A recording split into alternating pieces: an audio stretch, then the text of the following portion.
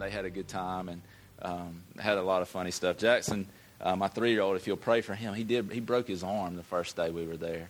The little Jackson that you see running around here sometime, he was going down a little fireman's pole thing and slipped and fell and broke his arm in 2 places. But it was actually both bones in his right forearm. So amazing. I was down at the beach, and they came and got me when he fell. And by the time I got up there, he was not crying anymore.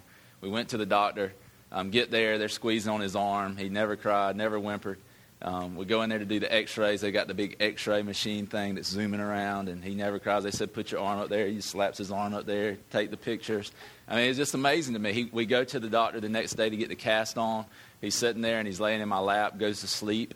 So we go back there to put the cast on. They put the entire cast on up to about midway of his bicep without him ever waking up. And he wakes up, and he's got this big thing on his arm.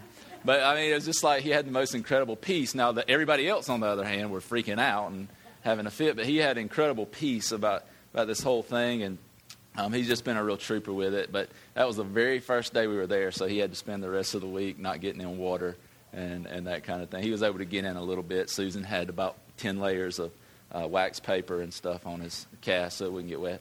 But we had a good time. We missed being here. But I thank Sean for preaching. I know he did a great job last week. And he always does, and so I do appreciate that. And I want to talk to you today about the next of our 5 purposes. Those of you who've been here, we've been talking about the 5 purposes of the church, this church, and what I believe are the biblical purposes for every church. And so we've looked at several different things. The first one is that we take them out of, or I guess the scripture we use to get us going into these things is 2 Corinthians 5:14. It says that love compels us. And when you've experienced the love of God compels you to do some things. And I believe that these are the things. The first one is that love compels us to worship God.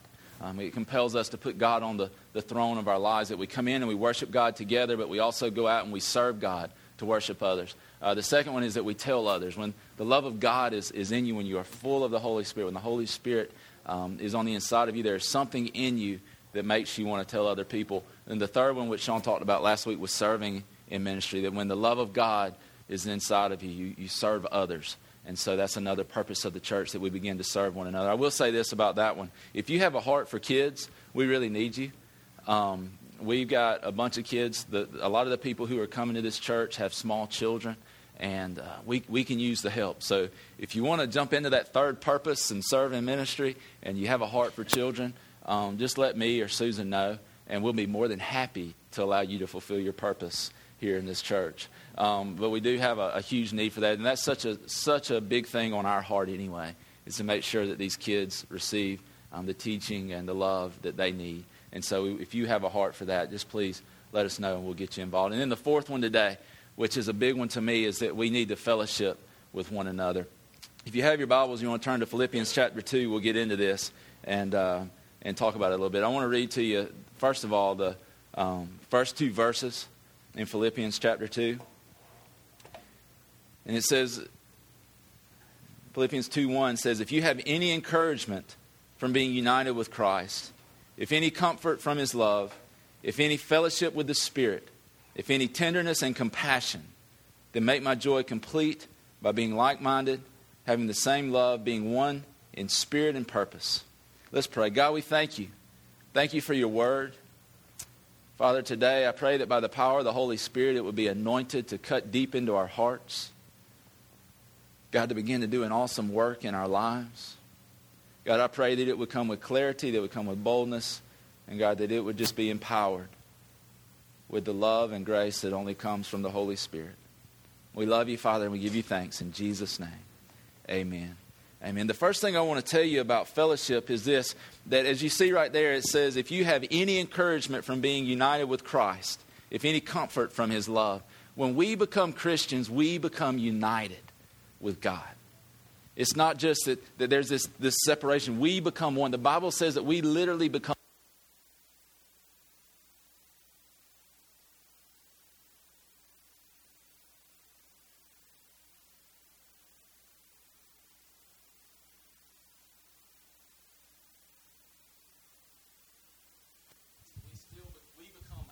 we become one with the God of the universe. Now that is absolutely incredible to think about.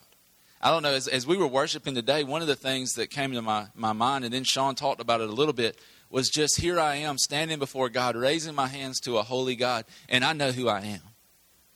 Is that not crazy? I know the ins and outs of me. I know the areas of my life that aren't perfected. Susan could tell you more deeply and more. She's more acquainted with those probably than I am myself. But I know my heart. I know the things that are there. And yet I'm standing here worshiping in the presence of an almighty God, of the God of the universe. And I just think sometimes we take that for granted. That just becomes something that when we've been saved for a little while, when you first get saved, you're like, yippee, I can talk to God, I can pray to God, I can worship God. You come in and they're always the ones that are so excited, you know. And we come like, oh God, another worship service. You know, and we just begin to take it for granted because we just, this relationship that we have here, it just becomes this thing that's just not that important. It becomes ho-hum. It becomes like everything. I remember when I was like 10 years old, I got a Nintendo, and I don't know, I mean, it was like the old school Nintendo. It's not like what they have today. It was like Super Mario Brothers, and I played it literally until my thumbs hurt. It was the greatest thing. About 2 months later, I didn't want to play it because I thought it was so great. It was so wonderful, and sometimes that's what happens with our relationship with God. We get a new car, and man, we take care of that car. That car is like our baby. That thing is spotless, and 2 months later, you got McDonald's bags under the seats. You got French fries. You got where you left the Coke cup in there too long, and it just finally just seeps through and gets all down in your little cup holder, and it's all sticky. Then you get pennies stuck in there. So the next time you try to set a drink in there, it falls over, and it goes in the floor, and you get all mad, and you run up on the curb, almost hit somebody. Come on, you've all done that. Please don't make me feel like I'm the only one that's done that. But it happens, and sometimes that happens with our relationship with God. But when we consider our relationship with God with fellowship, there's one thing that I believe with my whole heart. You'll never go deeper in a relationship with people than you go with God. Because our fellowship with God and with other people is very similar to the love of God. See, we can't love people the way that God loves them until we know the love of God. You can't give something you don't have. Does that make sense? I'd love to give you $100 today, but guess what? I don't have it. So I can't give you something I don't have. If we don't have our relationship with God deep, we'll never have our relationship and our fellowship with other people that's deep. It'll be hard we'll never go deeper in true Christian fellowship. And here's another problem that we have. I don't believe most people ever actually experience Christian fellowship. We've got to realize that when we're joined with God, we're not just joined with God, we're joined with one another. And I think about it like this. God begins to take all these pieces of a puzzle. And they're all shaped differently, and they all look differently. They've all got different designs on them. They've all got different purposes as part of that puzzle. And he begins to put them together. And he begins to merge them. And I believe God's heart is for us to be so merged together and so pressed together and so put together that eventually those little lines you see in the puzzle just begin to disappear. So that we just become this one body, this one thing that functions. You take one little individual puzzle piece, you put it together and with another one, and you've got a piece of the puzzle. But when we all begin to come together, we all begin to be merged together, we all begin to be put together the way God intended, then we get to see the whole picture. And see, here's the awesome thing, is that when all those pieces are put together, you and I are joined together as one with God, Christ the head. He's directing everything. We're going out, and then what the world gets to see is a clear picture of God. But we've got to get to a place of fellowship. See, most Christian fellowship exists of this. Now, come on, this is just honest truth, okay? We walk in the door, and we go up to somebody, and we go, hey, how you doing? Fine. How are you? Great. Good. All right, man. Good. And we leave. Or then we come up after the service and we're like, well, let's just hang out, everybody. We're going to have some snacks. We're going to have cookies, Cokes. We'll have a time of fellowship. But it's the same thing. We just stand around, well, how's the kids? Good. Kids good? Yeah, good. How's work? Well, it's good. You know. And then we leave. And we're like, well, we had fellowship. That's not fellowship. That is not what God has in mind. And so today, the first thing I want to really do is I want to hit some of the things that we have to realize if we're going to become a body that truly fellowships. And then we're going to look at some aspects that come out of true Christian community, that come out of a relationship and a fellowship that actually functions the way God designs it to function. The first one is this: if we're ever going to experience true Christian fellowship, we got to learn to trust one another. How many of you have a hard time? You don't have to raise your hand, but how many of you have a hard time trusting people? It's just one of those things. Some of you raise your hands anyway. You're just like, hey, I don't care. But we do. Man, and in the world we live in, I guarantee you every one of us in here have been wounded at some point in time. We all have. I mean, I can tell you, I know what it feels like to be hurt by somebody that you put up there, that you put on a pedestal, that you looked up to, that you thought, man, you just pour yourself into that. You let them pour into you, and then all of a sudden, bam, and something happens, and you're like, whoa, I understand that. But one of the things that we've got to do is we've got to begin to get into relationships with people where we begin to trust again. I'm not saying you just go up to everybody in Statesboro, Georgia, and you just all of a sudden begin to just trust them with everything. You don't give them your PIN to your checking account, you know. You don't give them your credit card and just say, it takes time. And if we're ever going to trust one another, we've got to begin to spend time together. That's one of the reasons we have connect groups. It's one of the purposes for those things is because we get in there and we get to know each other. Now, sometimes those groups just kick off and, man, they are kicking and people are loving on each other. And we've had some of that already in these groups so far. People have just been loving on each other, sharing with each other, praying for each other, and it's been great. But most of the time, if you go into those groups the first night, it's not that great. Why is that? Because people don't trust each other. You start talking and people are looking around like, ain't no way I'm sharing anything with these people. I don't know them. You know? We just don't, and you would think, well, we're in the church and everything's good. We can just share anything. We know that's not necessarily true. So we've got to be able to make time. We've got to get in these groups together, and we've got to begin to get to know one another so that we can then begin to experience true fellowship. You know, in a group of 100 people, it's impossible to experience fellowship. It literally is. I mean, how can you really get to know that many people that well? We can do it on a shallow surface, on this a certain level, but it's almost impossible to get to that deep kind of fellowship that God desires for us to have with one another, that God really wants for us. That's why we get in these smaller groups that become more intimate. People begin to share their hearts. We can come in, and I want to tell you, I mean, I'm not just bragging on this church. I'm not just bragging on you guys, but this is probably the closest I've ever seen where people just come in and share their heart. Like Miss Helen was saying today, people just come in and we share our hearts with one another. But there's another level of that if you've ever been a part of a small group that really, really, really bound together and really, really begin to trust one another, there's a deeper level of fellowship that we can get to. And it's so hard today because it's like every time we turn around, there's another reason not to trust anybody. I mean, we don't trust politicians. We don't trust our pastors. The percentage of people who trust pastors today is down about 20% from just like 1980 or something. People don't trust people anymore at all. But we've got to begin to cultivate this culture. We've got to begin to get people into this trusting one another. Look at Acts chapter 6. This is kind of funny to me. Acts chapter 6.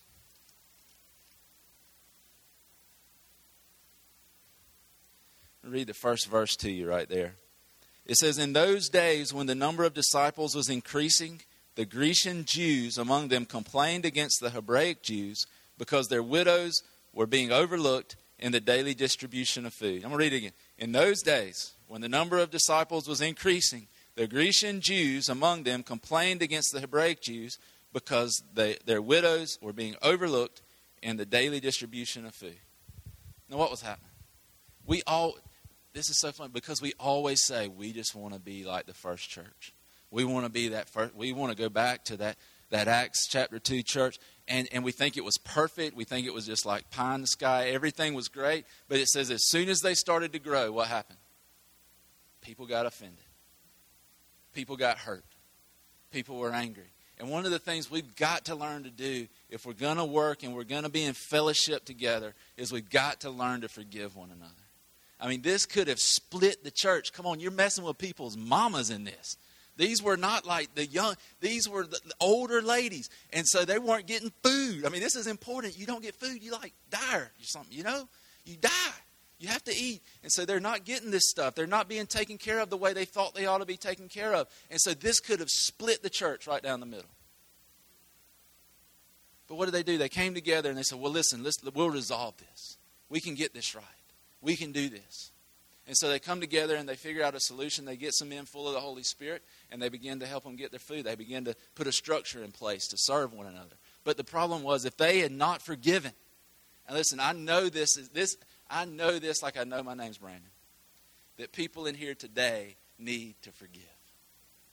There is no doubt in my mind today that there are people in here whose lives are being robbed, and the devil is using as a tool this bitterness to begin to rob you of what God wants for you.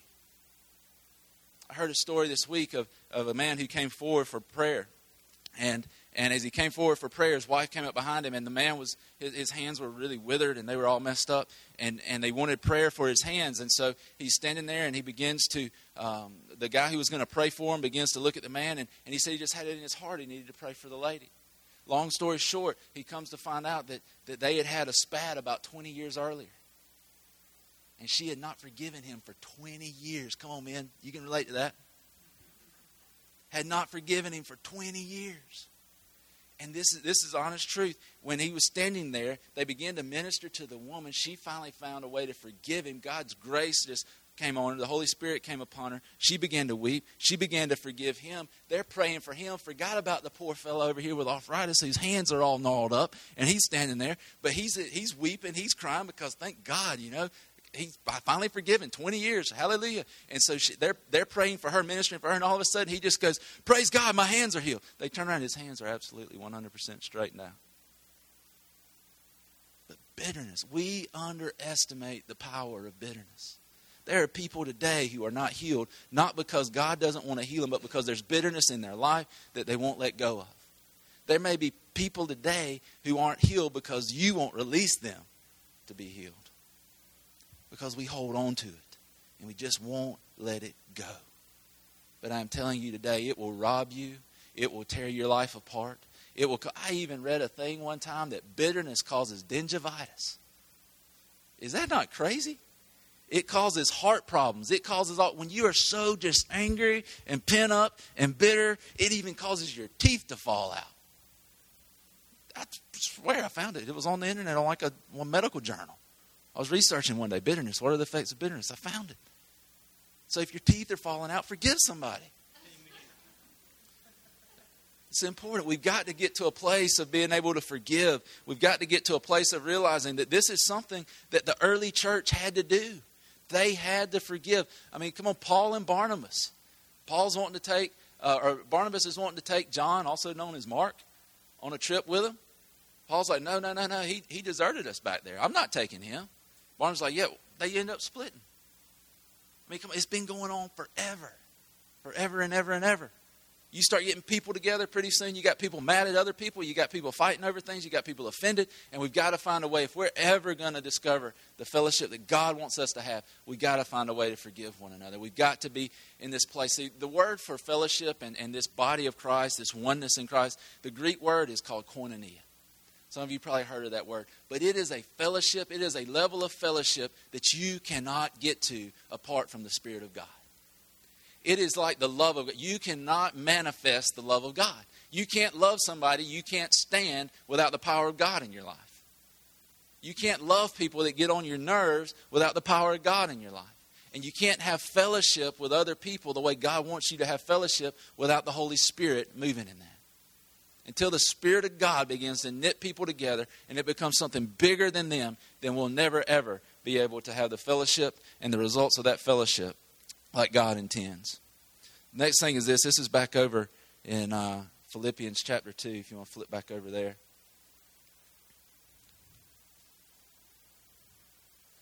It says in verses 3 and 4, it says, do nothing out of selfish ambition or vain conceit, but in humility consider others better than yourselves. Each of you should look not only to your own interest, but also to the interest of others. If we're ever going to have true fellowship, we've got to begin to look to God and begin to be centered on Christ instead of on ourselves. One of the greatest hindrances to fellowship is the fact that we're just so selfish. We are just so me, that we can't look to the needs of other people. And the most amazing thing is when you begin to look to the needs of other people, your needs will suddenly begin to be met. That man praying at the altar with his wife, he forgets about his hands. I mean, I would have been a little upset. I mean, I go up there for prayer and they begin to pray for somebody. I'm like, hey, how about me? Remember these? That's what I came up here for. But they don't, but they're praying for, I would have been like, hey, but then he begins to pray. He's just like, thank God she's forgiven me. Hallelujah. She's getting set free. And then all of a sudden, bam, he's well. So when we begin to pour it into other people's lives, our needs will begin to be met. It doesn't make sense up here. Because since we're a little boy or a little girl and we begin to want things, the only way we seem to be able to get them is if we got them. It was about me. It was about, I want that candy. Jackson is so funny, y'all. My little 3-year-old, the one that broke his arm, he is so funny. He doesn't say I. He's got a little stuttering problem. But I believe in Jesus' name that he doesn't have. He's going to be well. It's going to be taken care of. But he stutters and he comes up and he'll go and so he can't say I very well. And so and he's just like gets stuck. He's at a point you just want to go, and like it's a record or something. You just want to. And one day we're out there and he's going and I said, Jackson, just spit it out. And he goes like that. And this kid is just hilarious to me. He's so funny. And then the other day he was wanting like a piece of candy or something. And he was going, me want some candy. And I was like, no, Jackson, I want some candy. He goes, no, me want some candy. And he's like, I don't care if you want candy or not. Me want some candy. And then we're in there and he was singing a song, the song off of Madagascar the other day. I like to move it, move it. You know that song? I like to move it, move it.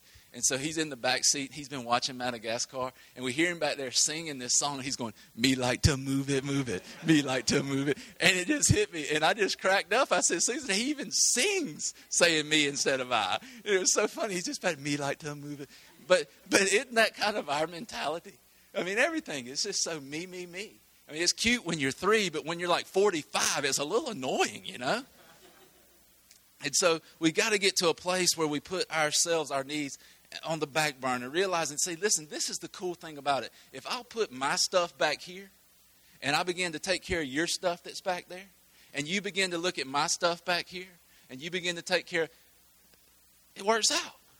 It works out. And so that puzzle begins to be merged together until we're able to have this fellowship, this awesome fellowship that the church has lost. And I'm telling you, I just want to be real honest. When people from the outside look in and all they see is bitterness and fighting and people that are offended and mad and running around with pitching temper tantrums, why would they want to join that? They can do that Monday through Friday where they work. They can get that at home. They can get wherever it is, they can find that on every street corner. There is a call and a purpose on the life of the church that we would become something that is supernatural. See, we want to see miracles. We want to see tongues. We want to see prophecy. We want to see all these things. But the greatest miracle God could ever do is taking a bunch of misfits like us, putting us all together, and people looking at it and going, that is supernatural. That is the truth. But when God begins to press us together and we become one, man, the world will see that. And we're about to wrap this up. It won't be long. 1 Corinthians chapter 10. I want to talk to you just briefly about what begins to happen when we begin to experience this fellowship. See, I've been fortunate enough in my life to have been a part of a Christian fellowship that way. It started out with me and my brother-in-law. We had gone on the walk to Emmaus, and we got all fired up, and we came back, and I've told you this before, but we would meet in his little upstairs area. We called it the upper room because, we really did think we were like disciples and like the original ones. And we thought we had it figured out, where the last week we didn't want anything to do with it, but by this time we had it figured out. 1 week was good enough for us. We had it all figured out at that point. But we would meet up there, and we met. And we would meet for 2-3 hours. Sometimes I would drive for an hour and a half to get there, go into the meeting, and then drive another hour to get home. And sometimes it would just be the two of us. Other folks would come, but we were so judgmental back then we'd run them off. And but we would meet. I was just being honest. But we would meet, and we would just share our hearts because we were the perfect ones back then. So we could share our hearts, and we believed things the way that other people believed them, or the way that we believed them, and we would share. And as imperfect and as judgmental and as absolutely 100% wrong as we were, we would meet, and we hashed it out. And the Bible says that if we'll just seek Him, that He'll lead us to truth. that the Holy Spirit will lead us into all truth. And God finally revealed all of our faults and all of the things that we were screwing up on and this attitude that we had that was wrong. But we were able to experience this fellowship that was able to take us there. See, the thing about it is when you get together in these groups at a Connect group or whatever, a Bible study, whatever it is, it's not that perfect people are coming together. It's that imperfect people are coming together. But fellowshipping together, you begin to fill in the pieces and the holes and the gaps that other people are lacking. And so we come to this and we come to 1 Corinthians chapter 10. This is the first thing I want to tell you that happens when you begin to experience this awesome Christian fellowship that God desires for us to have. Verse 13 says, no temptation has seized you except what is common to man. It goes on and says, God is faithful. He will not let you be tempted beyond what you can bear. But it says, no temptation has seized you except what is common to man. Think about this. One of the most horrible places you can be in your life is isolation. One of the worst places you can be in life is being alone. I don't know if you've been there before, but man, when you think you're in something and you think you're by yourself, it is a horrible place to be. When you think that nobody else out there knows what you're feeling, that nobody else out there could possibly relate to what you're feeling, that nobody else out there could be dealing with what you're dealing with, it is a miserable state of existence. And one of the things that fellowship does is it begins to allow you to share openly. Remember, but you got to be trusting people. Because you're not going to share the things that are really burdening you and bothering you if you don't trust somebody. But when you come to a place of being able to just tell somebody, you come to a place of being, and then all of a sudden you're sitting in a group and they go, oh, you deal with that too. And that's like the best thing because you finally step out in faith and you share something and you're like, well, you know, I deal with this, this, and this. And then all of a sudden somebody goes, I thought I was the only one. And then like pressure's off. You're like, whoo, thank God. You know, thank God I wasn't the only one. I've been feeling, weird for this amount. And you begin to see that there are other people who deal with this. There are other people who are in this. And when you're in a place where you feel isolated, you feel alone, it is a miserable existence. One of the lowest points in my life was that low because I just felt like I was by myself. I felt like I was on an island and nobody even knew where I was. So we got to get to a place where we can fellowship with one another. We can share our hearts with one another so that we realize we're not alone in this. Somebody's got your back. Somebody's there to hold you up and strengthen you. He goes on, let's look at 1 John 5 through 7. Chapter 1, 5 through 7. 5 through 7. It says, this is the message you have heard from him. We have heard from him and declare to you, God is light. In him there is no darkness at all. If we claim to have fellowship with him and yet walk in darkness, we lie and do not live by the truth. But if we walk in the light as he is in the light, we have fellowship with one another, and the blood of Jesus, his son, purifies us from all sin. Think about this. Christian fellowship should be liberating. When we come together, it ought to be a place of freedom. It ought to be a place where we are liberated. It ought to be a place where we are set free. But how many times does that really happen? I mean, most of the time when you walk in church, it's just to shed some guilt, You're just kind of like feeling guilt. And usually people don't make you feel any better about it. The Bible says if we'll walk in the light, if we're willing to come before one another and we're willing to share these things, we're willing to get it out in the open, then we can be liberated from the sin, from the guilt, from the things that we're struggling with. We can be prayed for. God can begin to move in our hearts and in our lives so that we can be prayed for by other people. And we can be set free and liberated. I thought about this week. I mean, think about it this way. If somebody were to walk into this church, say a blind man walks into this church and he's stumbling around and he's fumbling and he's tripping over chairs and he's knocking things over and he's hurting himself and he's doing all this stuff that he just can't help because he can't see. How many of us would go over there when he finally finds a chair and he begins to sit down and yank it out from under him? If you would do that, you're really cruel. But nobody would do that. Come on. Nobody would do that. And so when I think about that, I think about this. Why do we do that to people who are struggling? See, when somebody's trapped in sin, when somebody's trapped in darkness, it's like they're blind. It's like it's like Kim was sharing earlier today. It's like, you go and you're looking for fun. You're looking for happiness. You're looking for joy in all these wrong places, and you just can't find it. But instead of taking people by the arm and by the hand and going, listen, we can get through this. We'll make it. Let me direct you. Let me show you. I can lead you out of this. Let me be there for you. We're more likely to jerk the chair out from under them and go, see, I told you that sin was going to get you in trouble. I mean, that's the way we'd rather do it. And so we've got to see that part of our call and part of the effects of Christian fellowship is that we come alongside one another. We begin to help people be liberated. We pray for them. We walk it through with them. They know they're not alone. And then the third one is this. It becomes challenging and encouraging to you to press into God. It begins to cause you to press in. When Chad and I used to meet, man, one of us might be having a bad day. It was rare that both of us were having a bad day. And we would encourage one another. We'd get together with one another. I remember one time, I'll never forget this as long as I live. We had gone on the walk to Emmaus, and Chad and I, we weren't full-blown alcoholics, but we drank a lot. I mean, if we were shooting skeet, we drank a lot, which, bad idea. Guns, beer, not good. If we were playing golf, we were drinking. I mean, it was just a huge part of our life. We went on the walk to Emmaus. We came back, and it was just one of those things that God just dealt with us on. I mean, it was blatant. It was right there. There was no doubt about it. This was a problem in our life. We had to get rid of it. We had to deal with it. We had to begin to move on from it.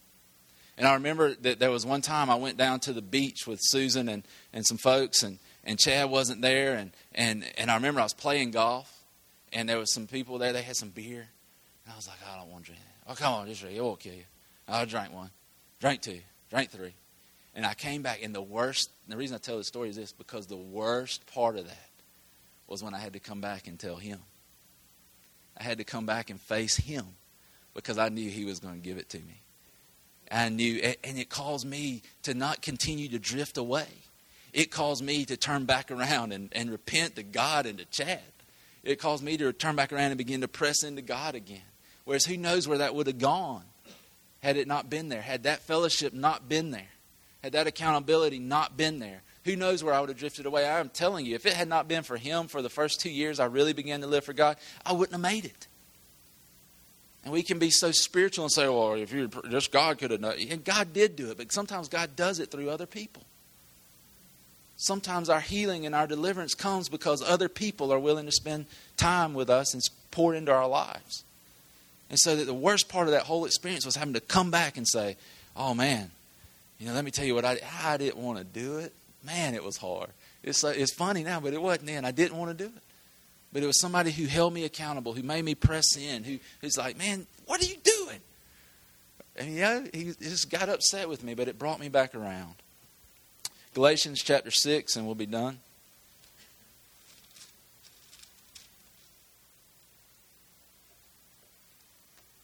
It says, in verse 1, it says, brothers, if someone is caught in a sin, you who are spiritual should restore him gently.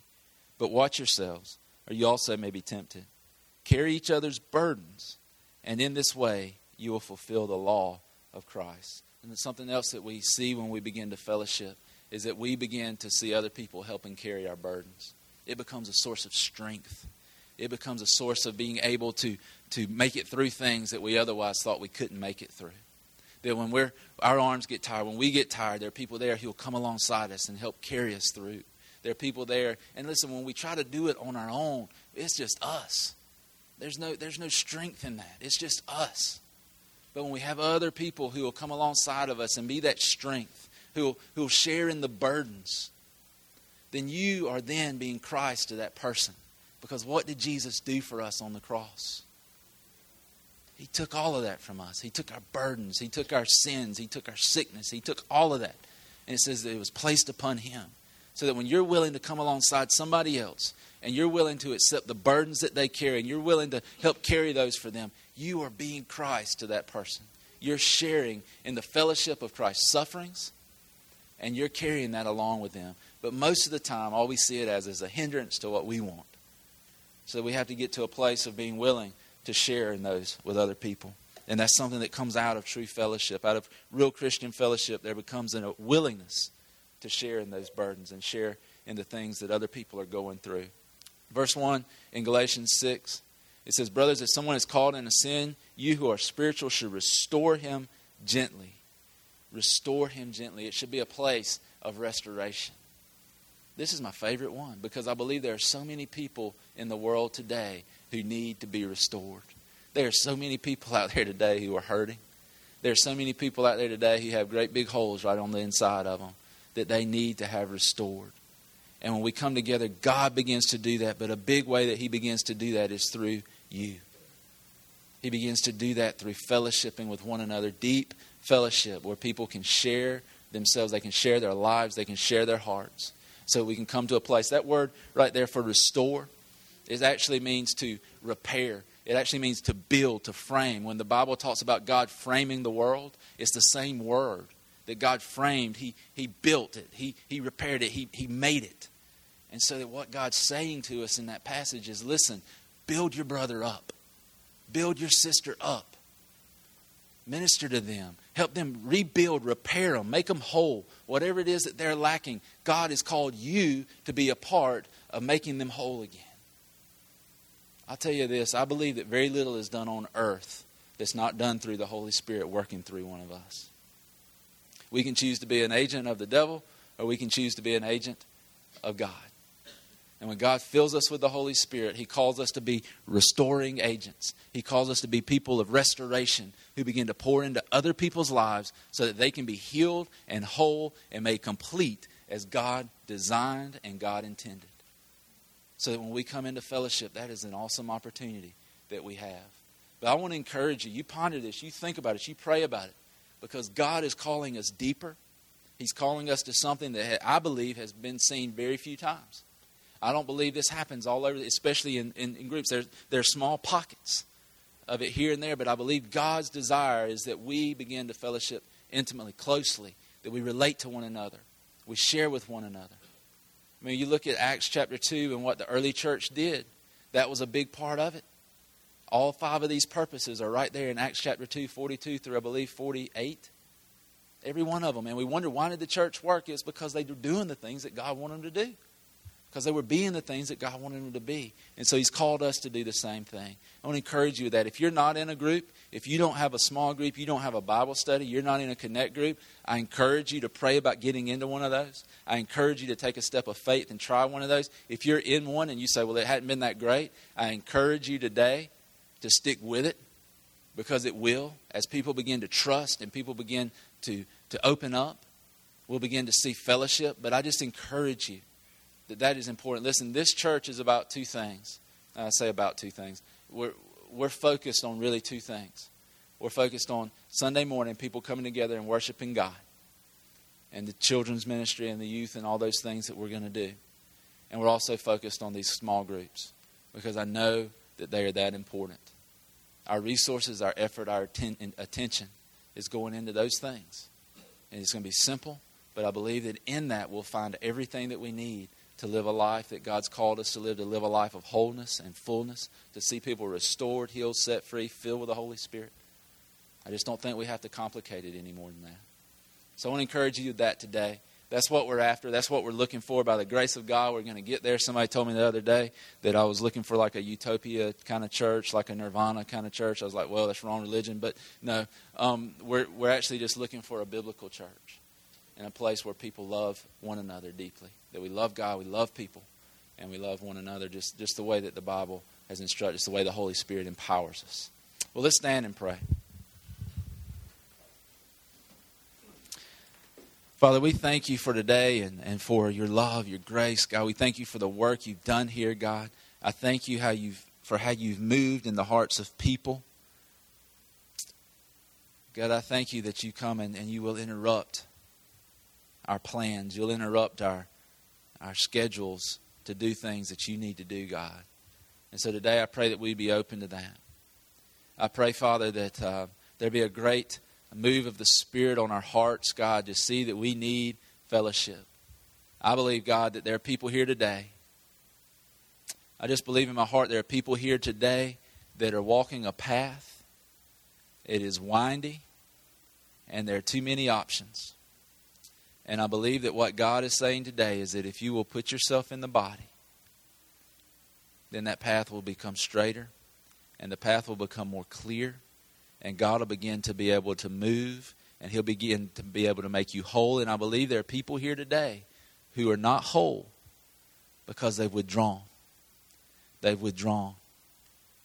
And it's hard and it's dangerous, but God He never called us to safety.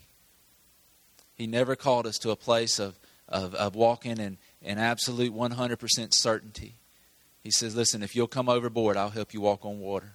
But you got to get out of the boat. And so there are people here who've been hurt. There are people here who have been wounded. And yet today, I believe that God is saying, you've got to begin to trust again. Trust in me, and then I'll begin to show you people. Then I'll put people in your life that you can trust, that you can lean on. God, I thank you that you take this body, you take all these individual pieces, and you begin to put them together as one whole and complete picture, and that this picture will point directly back to you. God, that we would be a supernatural picture of the love of God. God, that people would look at us as a body and see you, Father. Lord, we love you and we give you thanks and praise. I pray blessings over these people, God. I pray that if they lack, God, I thank you that you meet that need. I thank you that you put angels around them to protect them, God. Give them hearts for you. God, take away our hearts of stone and give us hearts, God, for you and you alone, God. We love you and thank you in Jesus' name.